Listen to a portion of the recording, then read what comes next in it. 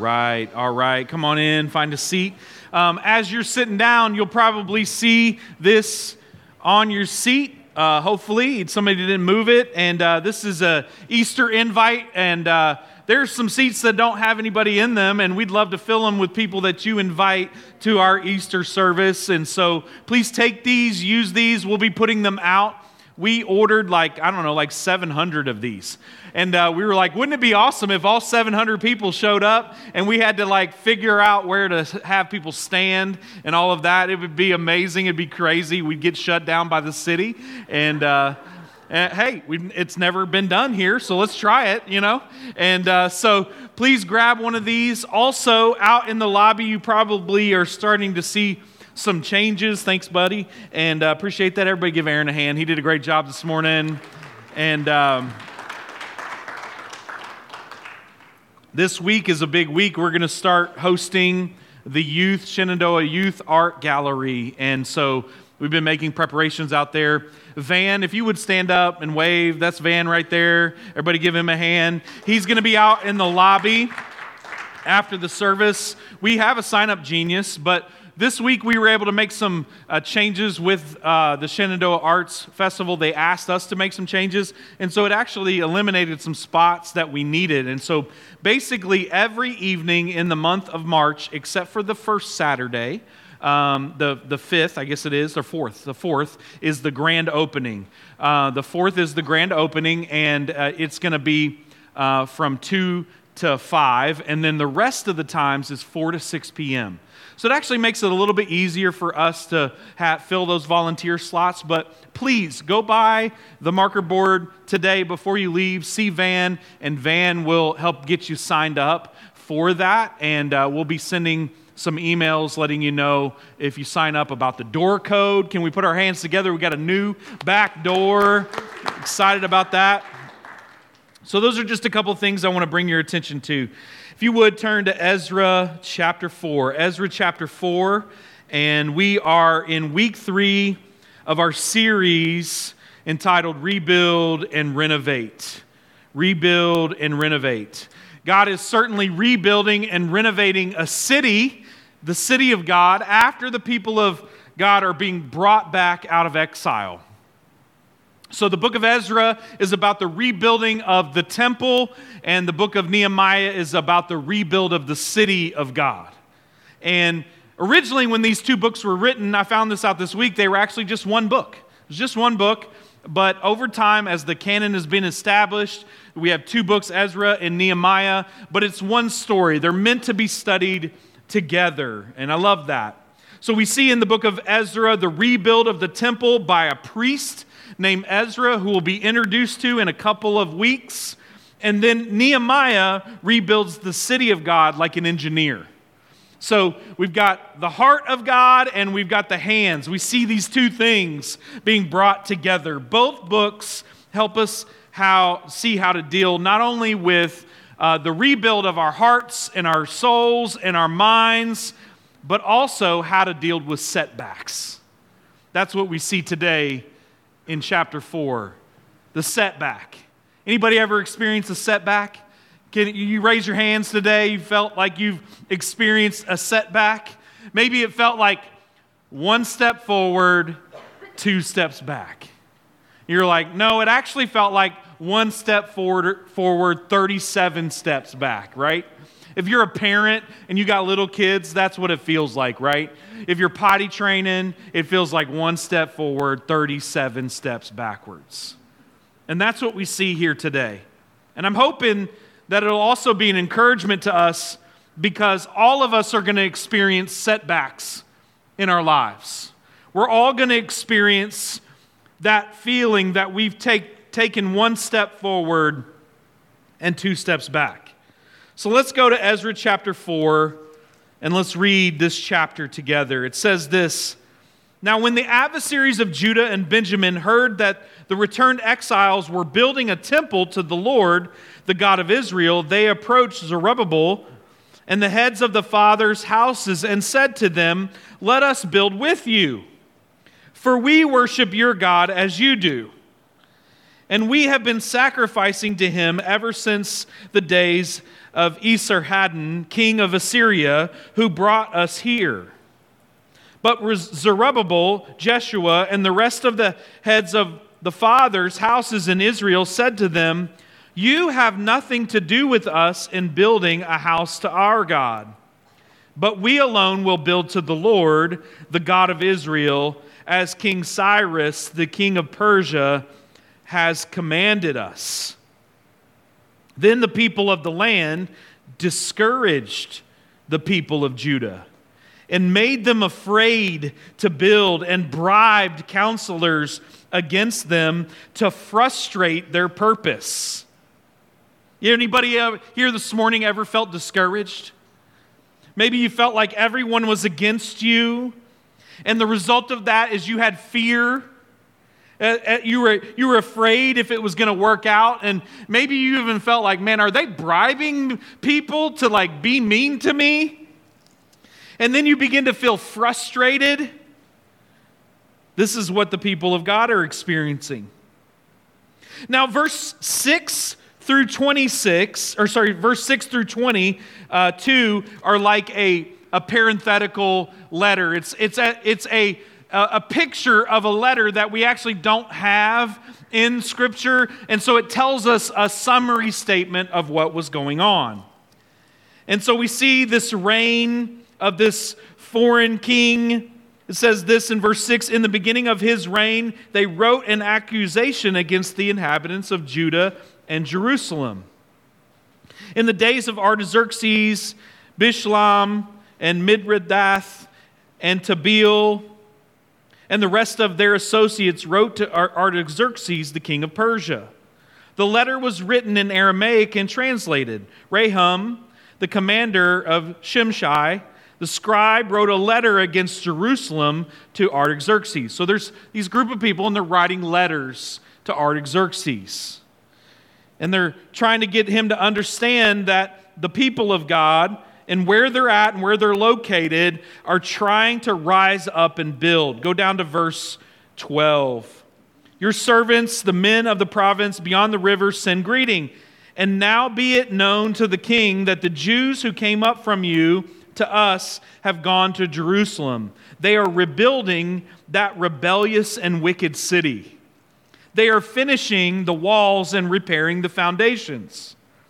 Now be it known to the king that if this city is rebuilt and the walls finished, they will not pay tribute, custom, or toll, and the royal revenue will be impaired. So this whole section is not written in chronological order. So the people of God have been brought out of exile, brought back to Jerusalem to rebuild the city, rebuild the altar, rebuild the temple. So the first 3 chapters have been more chronological. Now this 4th chapter, particularly this section, is a summary of all the things that are happening in this time between Ezra and Nehemiah. But essentially what they're saying in this letter is, hey, if this city, remember, it was not led by Israel when it was rebellious. It was actually led by a Babylonian ruler who tried to overthrow his own government. That's when the city was laid to siege. We saw this in chapters 1 and 2. So we see the king sent an answer, verse 17, to Rahum the commander and Shimshai the scribe and the rest of their associates who lived in Samaria and in the rest of the province beyond the river. So you have the northern kingdom, that's the Samaria area. You have the southern kingdom, you have this Judah and this area in Jerusalem. He says, and he sends greetings.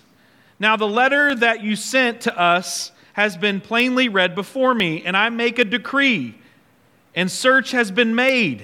I've looked into the history and looked into all of this, and it's been found that this city from old has risen against kings, and that rebellion and sedition have been made in it. And mighty kings have been made over Jerusalem, who ruled over the whole province beyond the river, to whom tribute, custom, and toll were paid. Therefore, make a decree that these men be made to cease, and that this city be not rebuilt, until a decree is made by me. And take care not to be slack in this matter. Why should damage grow to hurt of the king?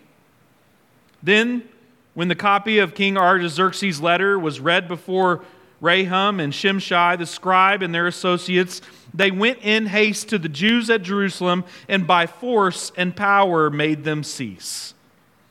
Then the work on the house of God that is in Jerusalem stopped, and it ceased until the 2nd year of the reign of Darius, king of Persia.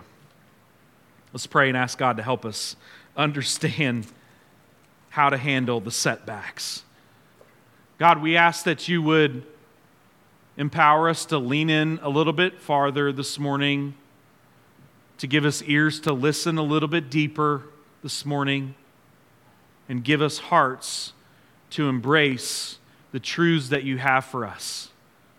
We do have an enemy who is not happy about the advances that you're making in our lives, that you're making in our friendships and relationships and in our families, the advances that you're making for the gospel in this city. And there most certainly will be setbacks because the enemy isn't happy. But God, help us to see that we don't have to give in to the tactics of the enemy, but we can walk in faith. We ask you for this in Jesus' name. And everybody said? So God has stirred the heart of a pagan king named Cyrus, who issued a decree in chapter 1 to send the people back to rebuild the city of God, to rebuild the temple. And so it's something that's important to remember, because up until this point, it's been a hip, hip, hooray, we're moving forward. The people have left 70 years of exile that we know was promised to the people in Jeremiah 29, verse 10, and they have now experienced the promise of Jeremiah 29:11 come to pass, that he is bringing them out of exile and into the place of blessing. But even in the midst of this, what's interesting is from Ezra 1 to the end of Nehemiah, guess how many years it's going to take for the project to be complete? 70 years. It's interesting because all the moments of exile have to be worked out even through difficulty and setbacks so that the people would remain faithful to God. So they move in with a hip, hip, hooray, and we're moving one step forward only to get to chapter 4 and for it to feel like, wah, wah, wah. Have you ever felt like that? You're making progress in your walk with the Lord. You're making progress in your family and seeing it committed to the house of God only to experience chapter 4s in your life. Chapter 4s feel like wah, wah, wah. And we know at the end of this chapter that the work of God's city being rebuilt is going to be 16 years. 16 years of cease and desist. 16 years of discouragement. 16 years of simply looking at what they had begun and not seeing it complete. 16 years of one step forward and 16 steps backwards. This is what they're experiencing. And so we come to this big idea from this passage, and it's this. You can write this down. It's one step forward, 2 steps back, but God is faithful. One step forward, 2 steps back, but God is faithful. You see, new beginnings are exciting and filled with hope, but setbacks will always come. Setbacks will always be a reality in our life. But by God's grace, we can turn back and turn to Him and experience grace that's fresh even in the middle of a setback, even in the middle of discouragement. You see, when setbacks come, we can be tempted to believe that following God isn't worth it. And we can settle for spiritual mediocrity. We can settle for some things. And we can actually not see the enemy's attack in our life in a realistic way, and we actually give in to the temptation in the middle of the setback. You see, that's what's happening in Ezra 4. And the lesson for us is this: whenever you make a commitment to the Lord, you must be prepared to face a setback. Because our enemy is real. He's not ethereal. He's real. And he's not happy when we press into God. So the question is, how do we respond to setbacks and remember that God is faithful? How do we do this? You see, we cannot build, whether it's a church building or further a ministry or our own spiritual lives, without the enemy hearing about it. We can't build this house for God without the enemy hearing about it. We can't build our family on the foundation of God and what He has for us without the enemy hearing about it. We can't build our lives on God and sing praises to Him while the enemy is like, la, la, la, la, la, I don't hear you. So setbacks are a reality, so we have to respond in faithfulness to God.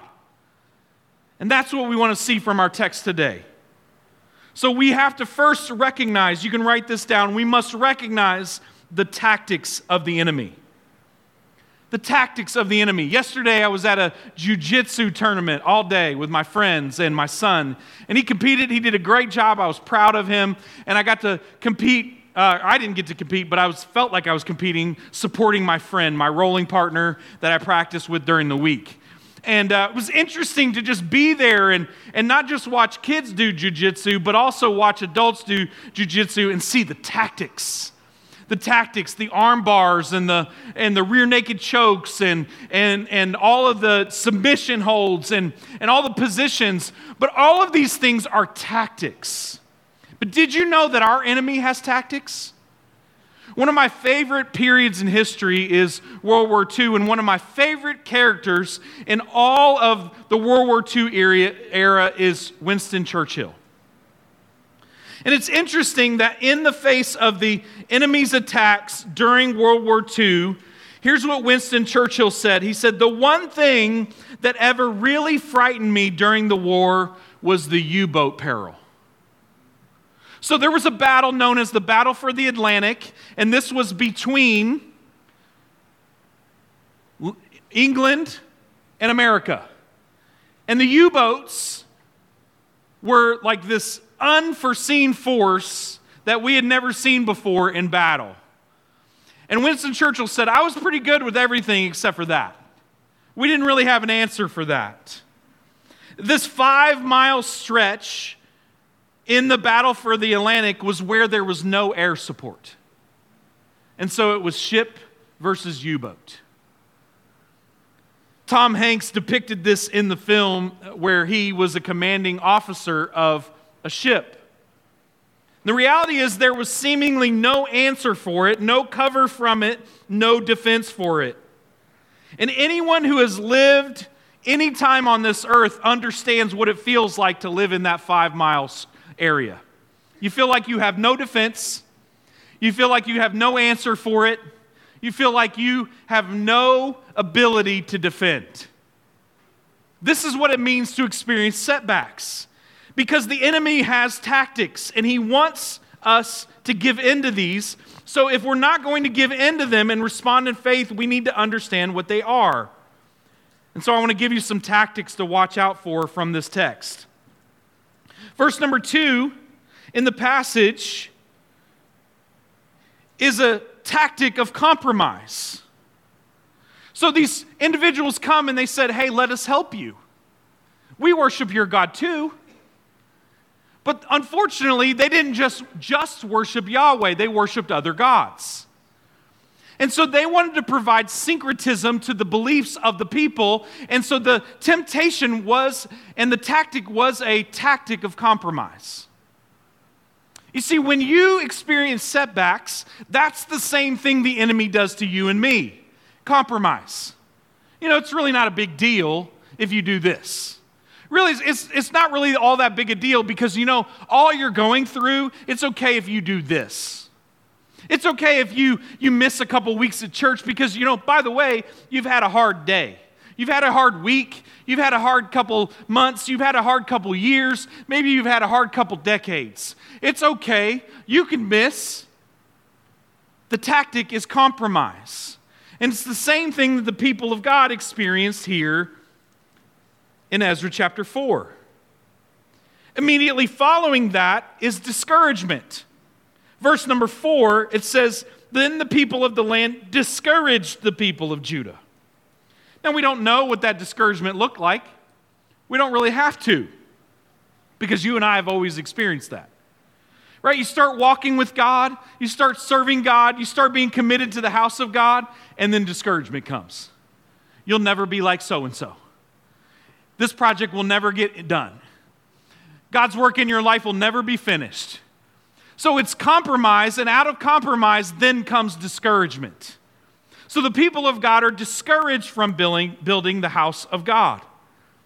They're encouraged to stop leaning into the faithfulness of God and start leaning into their own understanding. They're encouraged to stop leaning into God and what He had called them to do and to compromise and get discouraged. You see, Jeremiah 29:10 through 12 is coming to pass, but the enemy wants them to forget this. That's what he does in our lives. We start experiencing spiritual growth or spiritual renewal in our lives, and what happens is discouragement comes, right? And we forget that He has plans for our life, Jeremiah 29:11. We forget that those plans are for a hope and a future. And so rather than continuing to lean into the future and what He has for us, we get our eyes on ourselves and we get discouraged. We get our eyes on our own circumstances and we get discouraged. And this is a tactic. Just like the U-boats were a tactic of the enemy, our enemy has some tactics too. And it's compromise and discouragement. Number 3, fear. Number 3, fear. We see this in this passage. Verse 4 and 5, it says, "They discouraged the people and made them afraid to build." Made them afraid. How did they make them afraid? I don't know. Maybe they're like, if you start building, I'm going to beat you up. I don't know. Maybe it got like playground, like real quick, you know? I don't know. But it says they were afraid. They made them afraid. You know, the enemy does that to us. He brings fear in our lives. You know what, husband, if you lean into your relationship with your wife and try to lead her spiritually, you know what, she's just going to disregard you and not listen to you and not have any respect for you, and he uses fear. Wives, you know, if you lean in and love your husband and pray for him and live faithfully towards me and seek me first, seek the kingdom of God and His righteousness first, your husband's going to leave you and he's not going to love you. Fear, the voice of fear. How about in our workplace? You know what? If you stand up and you proclaim the gospel to your coworkers in a loving, kind, but direct kind of way, you're going to lose your job. The enemy uses fear all the time in our lives. You know what? If you save money and you're generous and you give to the church, you're not going to have enough to pay your bills, or you're not going to have enough to buy that new thing that you want, and you're not going to be able to go on that vacation. You see, the enemy even uses generosity in our lives, the thing that God calls us to, and says that He will bless, and he twists it and turns it and uses it as fear, a tactic of fear in our lives. And he does the same thing to the people of God here. So we have the tactic of compromise, the tactic of discouragement, the tactic of fear, and then in verse 6 we see accusation. These people are seditious, and they are going to rise up against the king, and they're never going to pay their tolls, and they're not going to pay their taxes. The accusation. We see this in verse 6 through 23, this parenthetical letter where Ezra shares examples of the opposition that came later. He carefully names names so that his readers would not misunderstand that this isn't from God, this is accusation from the enemy. You know, this accusation comes to us too. Do you know who you are? You remember who you used to be? You remember those mistakes you made yesterday? You see, the enemy is described as the great accuser. He comes into our lives and accuses us of our past failures, our past sins, and we forget that in the cross of Jesus, He has cleansed us from some unrighteousness? All unrighteousness. So when God the Father looks at me and He looks at you, if we have put our faith and trust in Jesus, we are seen as righteous. We are seen as holy. We are seen as acceptable. We are seen as righteous and holy before God, filled with grace. And yet the enemy brings his accusations in our lives. He accuses us. But he doesn't stop there. Verse 7, he opposes. You see, the enemy will form coalitions to overwhelm the godly by sheer force of numbers. Scholars think that verse 7 may constitute a letter that we don't have copies of, whereas the rest of the letter describes what happened. The rest of the chapter. In other words, the enemy won't just use the tactics of opposition and compromise and discouragement and fear and accusation. But you know what? He'll get other people to help him. He'll do that. It might be a family member. It might be a city official. It might be a boss. It might be a manager. It might be a coworker. But the reality is it's not them, it's the enemy using them. He'll use people all the time in our life to bring opposition. Because if he can get you off focus, then he can get you off mission. He does this all the time. And then he uses force. 21 through 24 of the chapter is force. It's the enemy using government edicts and sheer force to block our spiritual advance. We've all experienced this in the last few years, right? It's you can't meet, you can't gather, you have to wear this. This isn't about like whether masks were good or bad, okay? This is just the reality that the enemy uses tactics to discourage, to separate, to move people apart from celebrating, worshiping, gathering under the teaching of God. And so he'll use all kinds of things. This isn't a message about railing against the government, okay? This is our enemy will use any tactic necessary to keep us from worshiping God and living for Him. We need to recognize that sometimes he uses force. You see, the result of the opposition in this chapter is that the work of God's house ceased for 16 years. But the study of the Old Testament is important. There's some of us who are maybe new Christians or been a Christian for a long time, and you're like, well, the Old Testament is irrelevant. Why are we studying Ezra and Nehemiah? Here's why the Old Testament is so important. Because we look back and see God keeps His promises. From Genesis to the end of the Old Testament, when we step into the New Testament, we see Jesus is the fulfillment of every promise made. And so we need to study the Old Testament because it reminds us as we wait for His return, He keeps every promise. In the midst of our discouragement, He keeps His promises.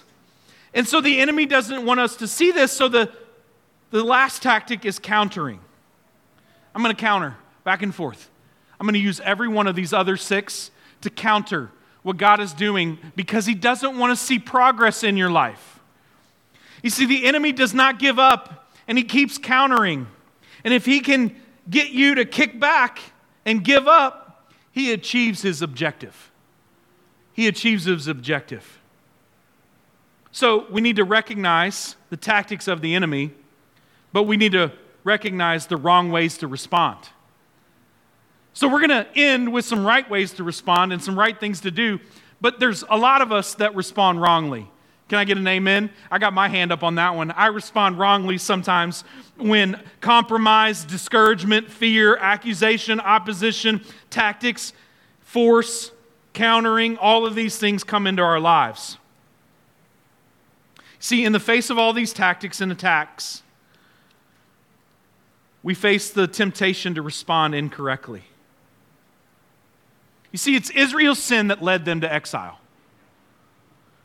And it's Israel's sin that would keep them in exile. And so we need to understand this because we will be tempted to respond incorrectly. And the first temptation is to give up and go back. To give up and go back. It's just too hard. God must not be in this. It's just too difficult. So, man, we should just shut this thing down. There's not enough financial provision. So you know what we should do? We should just close the bank account, shut it down, and go to a church that's got more finances. It looks like all kinds of things. It looks like giving up and going back. But the prophet Haggai shows us that many of the Jews had gotten distracted and began building their own homes and neglected the building of the house of the Lord in spite of the opposition. So God sends Haggai to the people of Israel to remind them, don't do that. Be faithful to God. Trust God. You know what? The same thing is true in our lives. Things get hard and we give up and we go back to our old life. We experience opposition or maybe setbacks or even discouragement. And so what we do is rather than leaning into God and saying, God, I don't know what you're doing. Man, it feels like 16 years has been a really, really long time. So rather than doing that and leaning in and saying, God, what is it that you're doing? We give up and we go back to our old life. The second temptation is we settle for the second best, settling for second best spirituality. You see, the people of God here in Ezra chapter 4 could have simply said this, you know what? At least we're not in Babylon. At least there's a foundation laid. But the problem with that is the temple not being rebuilt kept them from experiencing the presence of God. Them not having a temple to worship God kept them from being close to God. So rather than having perspective and leaning into what he had called them to do, they settled for second best.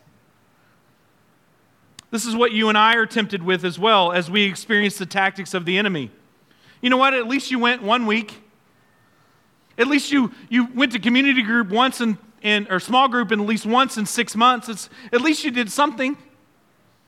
Rather than really leaning into God time and saying, you know what, I'm going to spend time daily with God and pursuing Him and drawing near to Him. At least I just read the verse of the day. I know that that's good, and at least you're doing something. But rather than pursuing God, often we settle for second best. And it's a temptation when we experience the tactics of the enemy. You see, without the temple, the Jews could not worship God as they should have. And so we settle often for second best. The third temptation is this. We blame God and others. We blame God and others. We blame God and others because fear is in our lives. Because opposition is in our lives and we're giving into the tactic. We give into discouragement and we say, well, maybe God's just not in this. Or maybe it's so-and-so's fault. Or maybe it's this pastor's fault. We experience church hurt. That's a real deal. That's a real thing because pastors are sinners too, and sometimes we disappoint people. And so we experience church hurt, and so rather than leaning into God and what He's doing in our lives, maybe even through that, we lean away from it and we begin to blame God and others rather than taking responsibility. You see, this is why I believe Paul says in Ephesians 6:12 that we wrestle not against flesh and blood. He's reminding us that really the enemy is the one that is at attack. He's the one that's using people, plans, places, processes to keep us from pursuing the presence of God. Over and over, he was reminding us we don't wrestle against flesh and blood, but against principalities. Otherwise, when things go wrong, it's easy to grumble against God, blame God, or against the leaders that God has put over us. You see, our spiritual enemy will vigorously oppose every attempt at spiritual advance. It's 1 step forward, 2 steps back. But we have to remember, God is faithful. Do you believe that God is faithful? You don't sound like you believe that God is faithful. Do you believe that God is faithful? Amen. God is faithful. So how do we respond? How do we recognize? We recognize the tactics of the enemy. We recognize the wrong ways to respond. but we recognize the faithfulness of God and we respond to Him. You see, we can begin to believe that defense is the only tactic we have. Defense certainly wins championships. But guess what? You got to put points on the board. And God has given us some offensive things to do. The first response when we experience setbacks and recognizing the faithfulness of God is to respond to Him by not losing our faith, by drawing near to God. Draw near to Him. Draw near to Him. This is what He calls us to do. You know, in these last 6 weeks where I've experienced loss and discouragement and even fear in losing mentors in my life, the only answer for that fear has been drawing near to Him. The only answer to the disappointment of having friends fail me has been leaning into Him and drawing near to God. The moments where I didn't do that, you know what? Fear got bigger. Discouragement got larger. Opposition seemed insurmountable. But when we draw near to God, what does the Scripture tell us in James? He draws near to us. Before James ever tells us in James chapter 4 to resist the devil, he says, submit yourselves therefore to God. Before he ever tells us to resist the devil and he will flee from us, he says, submit to God. And then he immediately follows that up to draw near to God. Why? Because he knows in the face of opposition and setbacks, that is the answer.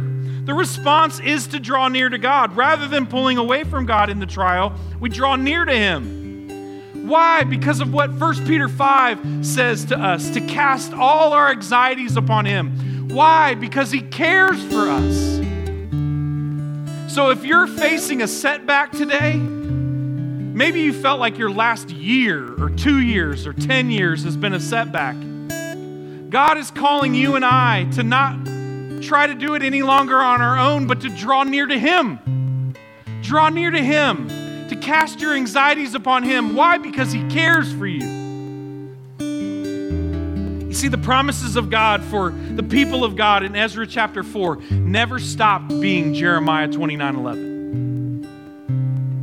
For I know the plans I have for you, plans to prosper you, plans to give you a hope and a future. In spite of the opposition, that promise never stopped.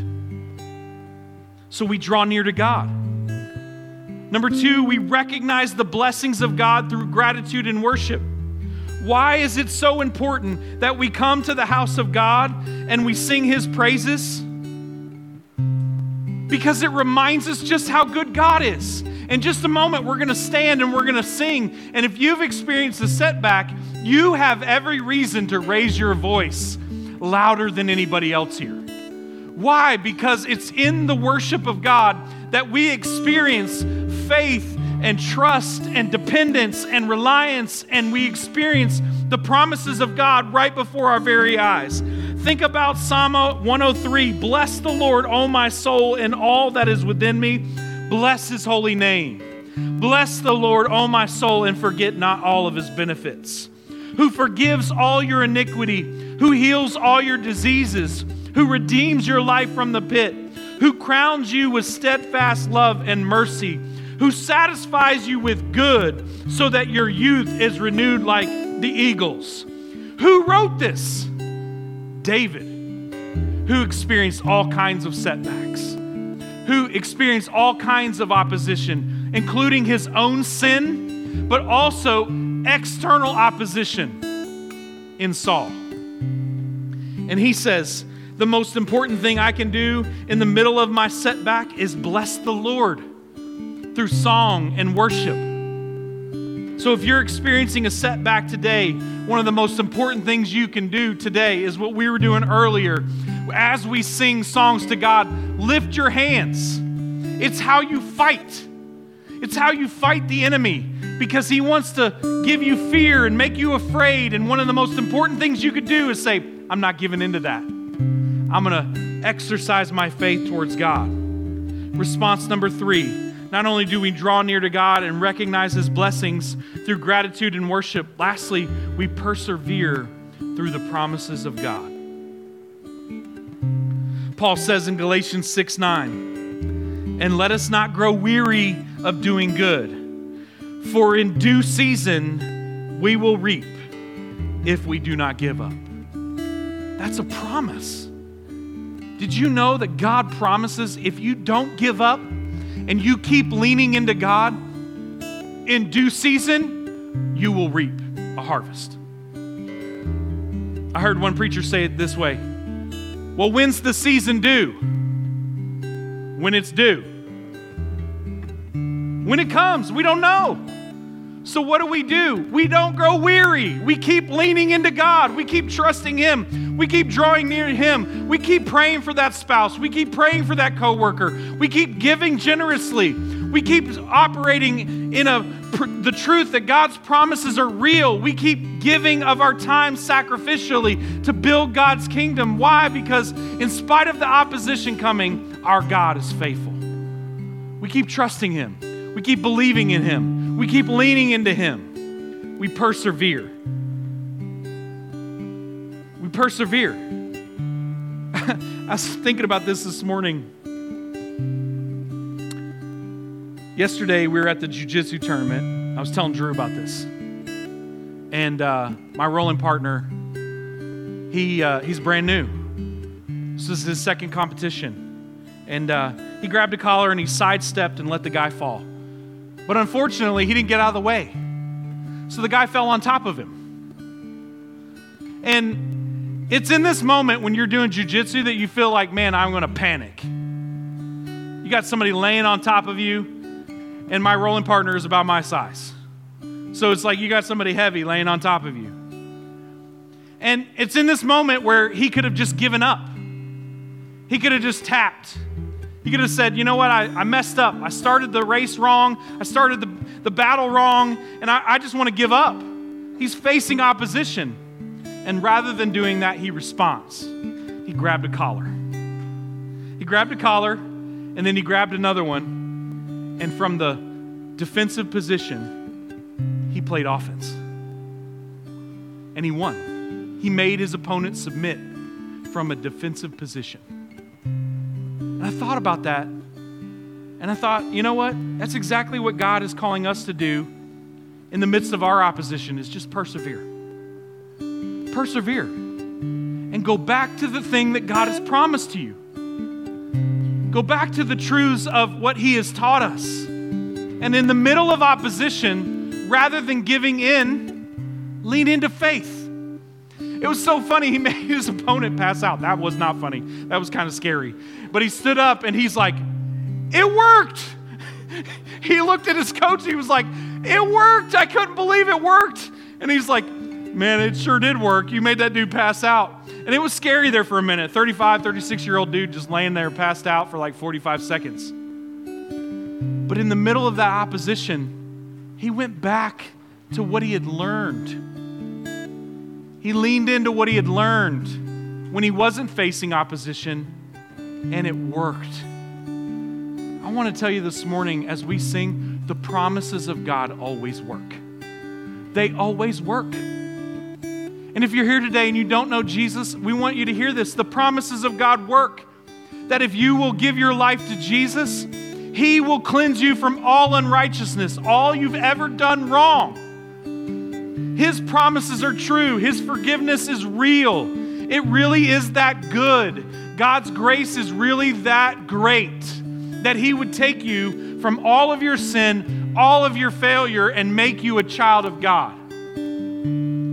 If you're here today and you know Jesus, this is the truth that God has for us too. That we have an enemy who's real. His tactics are pretty nasty, but He's given us ability to respond in faith, to draw near to God, to remember His blessings, and to not give up. Would you stand with us as we sing?